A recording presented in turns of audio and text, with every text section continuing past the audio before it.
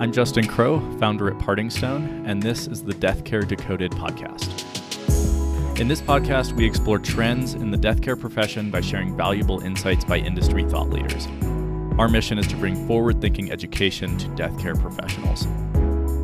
This week, we are back with Jody Harrington, location manager at Skylon Memorial Park in Oakland, California, to talk about the rise of eco-friendly options in death care.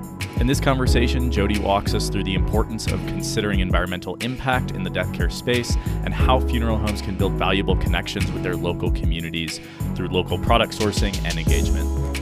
You are jumping into a conversation with myself, Alexandra Joe, culture manager at Parting Stone, and Jody Harrington.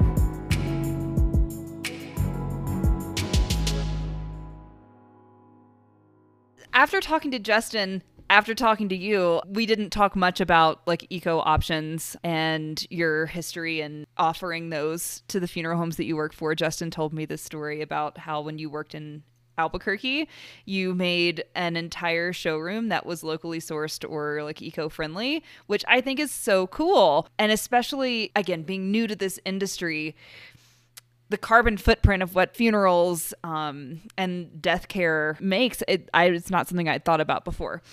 So just to get the conversation started, what are some of the ways that the death care space can cultivate a more sustainable, environmentally friendly future? And has management typically been supportive of these ideas? And why do you think that is or is not? So it's like a three-part question. So when it comes to how can we be more sustainable, I think that comes hand in hand with educating our clientele. Today's world, we're inundated with the reported effects and the perceived and felt effects of climate change. Everyone's aware of it. Even those who don't acknowledge it are aware something is different. Winters are different than they were in our childhood. Summers are different than they were in our childhood. Everyone's aware of a change. So educating the consumer as to what their options are is the first and easiest way of creating sustainability. People come to me all the time and came to me as a funeral director all the time and say, number one thing, I don't know what I'm doing. I don't know. All I know is we're this religion, kind of, or I've been to a funeral, or maybe I've never been to a funeral and I don't know what to do. And we're doing a disservice to not only that family, but ecology and the ecosphere in general. But we're doing a huge disservice by just saying, okay, well, then your options are traditional burial or cremation. You're not serving the family. You're not educating them about what may be best for their family. Maybe that family cares deeply about sustainability, or maybe the mom was an ecologist. Maybe the dad was a botanist. Maybe you never know what the full story is. But the conversation of having more than just these basic options certainly is the first step in creating a sustainable funeral industry. Sustainability, ecologically speaking. Families who find out that, oh, well, I don't have to do a traditional burial, and that's not really what jives with me anyhow. That's great to know. What are my options? Oh, well, we could do a shroud, we could do a willow casket, we could do a bamboo casket, we could do a cremation, and your cremated remains can become a tree. That's the big one. Oh, I want to be a tree. I want to be a tree. So there's all these things that have meaning, and without educating the family, without having the conversation, you'll never realize that. So having that simple conversation of what's important to you, what would you like to see? That's the first step.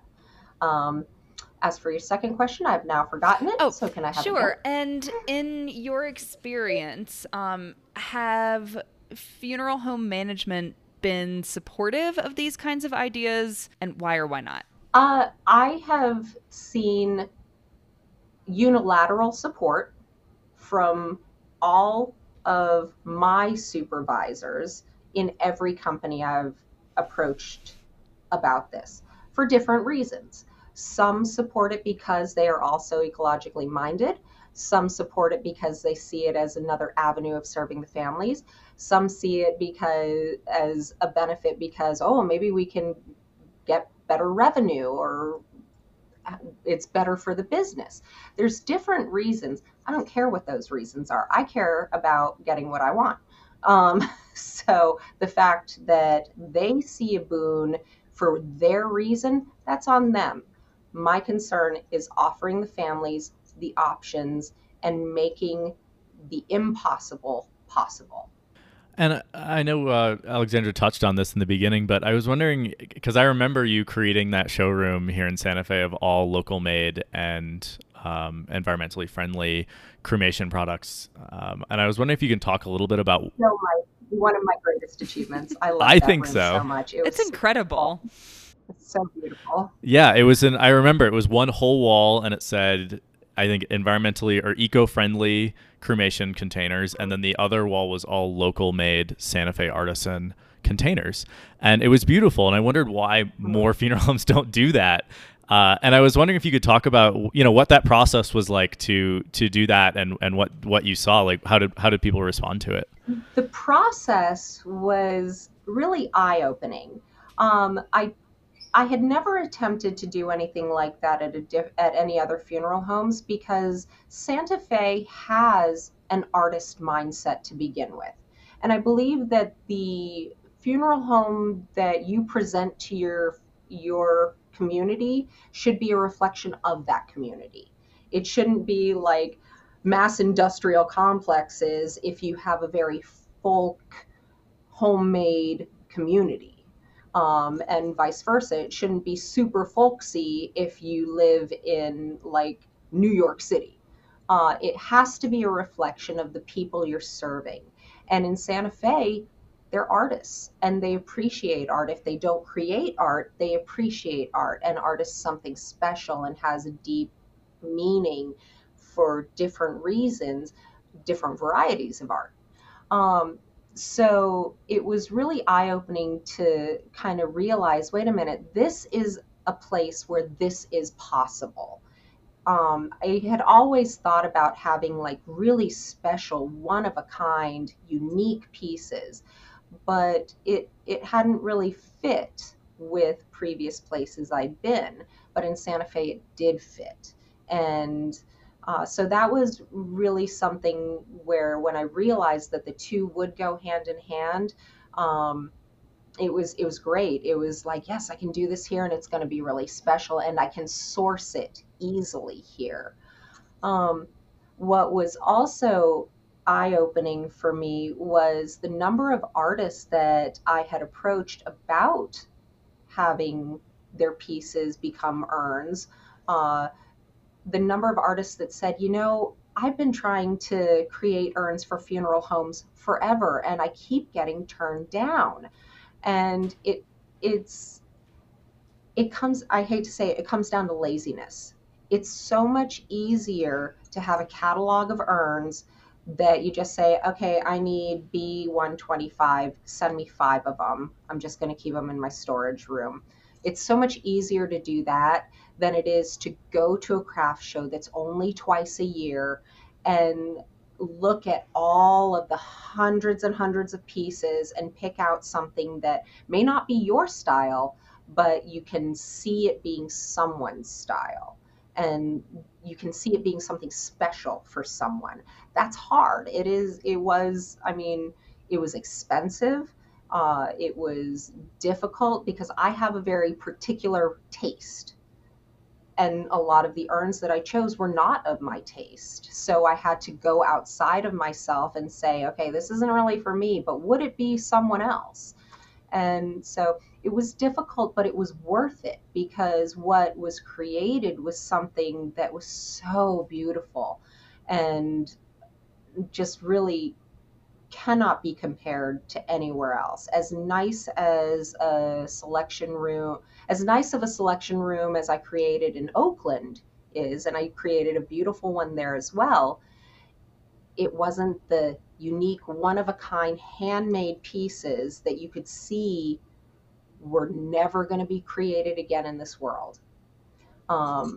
So it was really interesting to see how that evolved and how it fit with that community.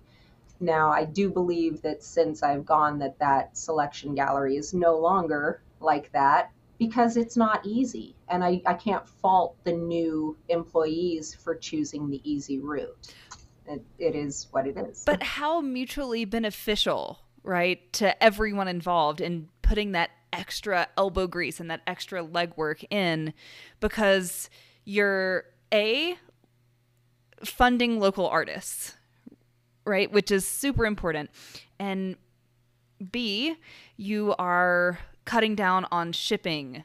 You're cutting down on giant factories that pollute the environment. You're cutting down on packing materials and plastics, right? And then also C, you're getting to give someone's family an experience in picking out the urn for that very unique individual that is as unique as that individual was, right? Like, it just feels special in all three of those areas. And so it seems like it really is worth doing the research and putting the time in, because it benefits, many different communities, the global community environmentally, the local artist and craftsman community, and then also your families are benefiting from it. Right. Yeah. And for me, it was worth it. It was all worth it. And I enjoyed doing it. So if there is someone at any funeral home in any part of the country that thinks that something like that would be a feasible option, and they have the artist community that could help support and create those pieces that can then be put on display in a gallery setting like we had. We specifically called it a selection gallery because these are art pieces. These aren't just urns. Mm-hmm. They're art. So for any funeral director or manager who feels that they're in that kind of community, and any funeral director or manager who's willing to put in the work and sees that it's worth it, it is worth it 100% for all of those reasons that you just described. It forms a bond between the community that you're buying from and the funeral home and the community that you're providing these pieces to. So it's this huge mutualistic system where people can see that you're not just part of an industrial complex, you're part of the community, and the community matters, and what they find important, you find important. And from a family perspective as well, I can imagine, being in that scenario and selecting a container for your loved one, you're looking for something you feel a connection with. And it's hard to feel a connection with those really traditional steel urns. But if you see a handmade box, like, that's a human connection. If you see a handmade box by an artist that is local, that's a really strong connection. And I feel like there's so many benefits. I mean, there's so many benefits, not only to the environment and to the family, but also it seems like there's some real sales and revenue and profit potential benefits for funeral homes who have down this route as well. Absolutely. It all comes back to the relationships you're forming with the community you're surrounding yourself with. Because a funeral home is entirely guided by the relationships that it forms with its surrounding community. If the community doesn't connect with the funeral home and the funeral home doesn't connect with the community, that funeral home might as well just close its doors, because nobody's going to trust them. But if you form that connection with them and find that common ground about what has value, then it opens so many doors. And what are some ways that you've done that? I've seen you do it in Santa Fe, but I'm wondering, what are some ways that you've been able to form that really essential connection between funeral home and community? Well, when I was in Idaho at Cloverdale Funeral Home, I started their Dia de los Muertos festival. Boise has a side community, and it's by side, I mean it's off to the side of Boise. It's a side Hispanic community, and it's a very vibrant Hispanic community. Whereas Boise is Boise. Boise is an awesome city, by the way, but it's a very Caucasian, very white city. It's very Mormon and Catholic. It's a very traditional city. So recognizing that there was a vibrant Hispanic community that hadn't crossed the line into Boise and hadn't really incorporated itself into Boise, was still seen as outsiders, why not have a Dia de los Muertos festival? So while I was there, I started a festival that is, again, based on handcrafts, handmade. We didn't want a festival full of like stuff you could buy at the store. We wanted handmade. We wanted things made by the people in the community to sell to the people of the community and to share their culture with this fairly insulated Idahoan community. And I am really proud to say that festival has grown and has continued on since I've left there, and has become a really big part of the community there. Became kind of so big that the Hispanic Chamber of Commerce took over. Wow. Guiding it. It's still held on the property, but that was something that I started, and I'm very proud of that because to me, it was a means of bringing two cultures together. And I got a lot of phone calls before that very first one from angry white women saying that I was bringing the devil's work in there and I was bringing some pagan ritual. Wow. They just didn't understand. They'd never been exposed to it. So, I mean, you can't get mad at them not understanding because they'd just never been exposed to it. So this was new and scary for them. But I'm very proud of the fact that it's continued on because that means that the Boise community embraced it, and the two cultures are now intermingling in ways that they hadn't before. Wow, that is such a cool accomplishment. I'm very proud of it. I'm very proud to know that they continued it on. It was just a lot of hard work, but a lot of fun, and a lot of reward came out of it. So for funeral directors or people in this industry that want to get started with programs like that, or the more eco-friendly like green option urns, do you have any recommendations where they could start? Any resources? How do they get started? So when it comes to eco-friendly, you guys should know you have one of the preeminent eco-friendly funeral merchandise purveyors in the country on your doorstep. Passages International, run by Darren Crouch. He's a wonderful person. His staff is just amazing. They do amazing work, and they do it for a good reason. They believe in the product that they provide. They offer excellent customer service. I'm incredibly proud of the relationship that I had and still marginally continue with Passages International because they're a wonderful company. My first suggestion would be to seek them out. Passages will assist you with setting up what is needed to have your own little eco-friendly section of your selection room or gallery, whatever you choose to call it, and then go from there. The eco-friendly section in the Berardinelli Selection Gallery was comprised of eco-friendly options from Passages International, from Kelco, from Sinosaurus, from PBF. Just me scouring the funeral trades, looking for anything and everything I could find, and then once I found it, determining if it was right for that gallery. Maybe I didn't get it all right, but it looked great.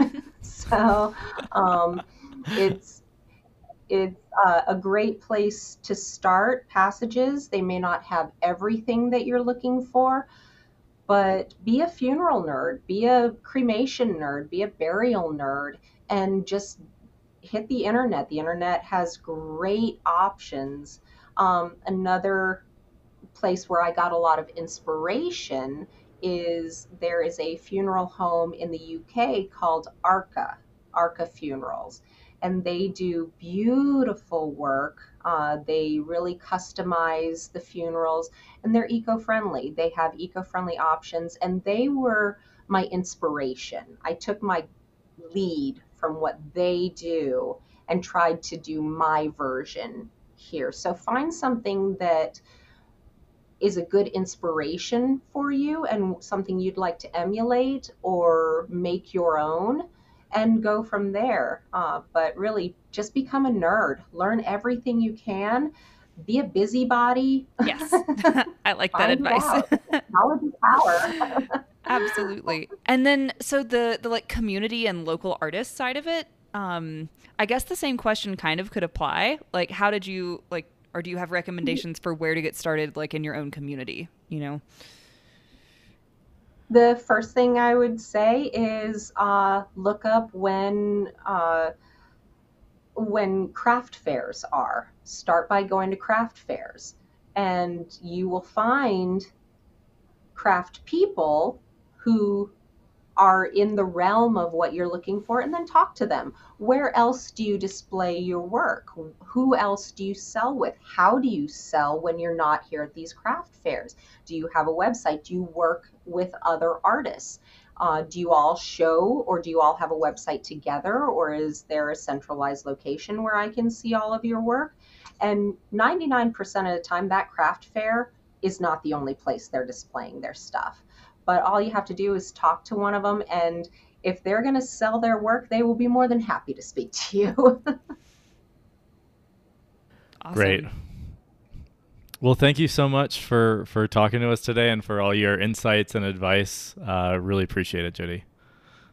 Yeah, absolutely. No problem. I'm so glad to have been here. Yeah. This is super enlightening for me, being really new to this business, and I really appreciate it. And it's great to like put a face to your voice after just talking to you on the phone a couple of weeks ago. Here. So yeah. Like I said, guys, I'm so proud of my relationship that I've been able to form with not just you, Justin, but your company. I think you're doing amazing work, and I am so thrilled that we have this to offer families, that this is just a continuation of doing the good work, offering the families whatever it is that soothes their soul. Just like this job, this industry soothes my soul, I want to offer families something that soothes their soul. And what you guys are doing is just another extension of how I can offer to our families something uniquely special for them.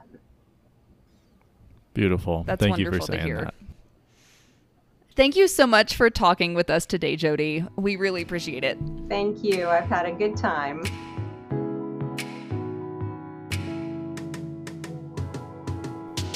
This production is brought to you by Parting Stone, who wants to remind you that when your families choose cremation, they don't have to receive cremated remains.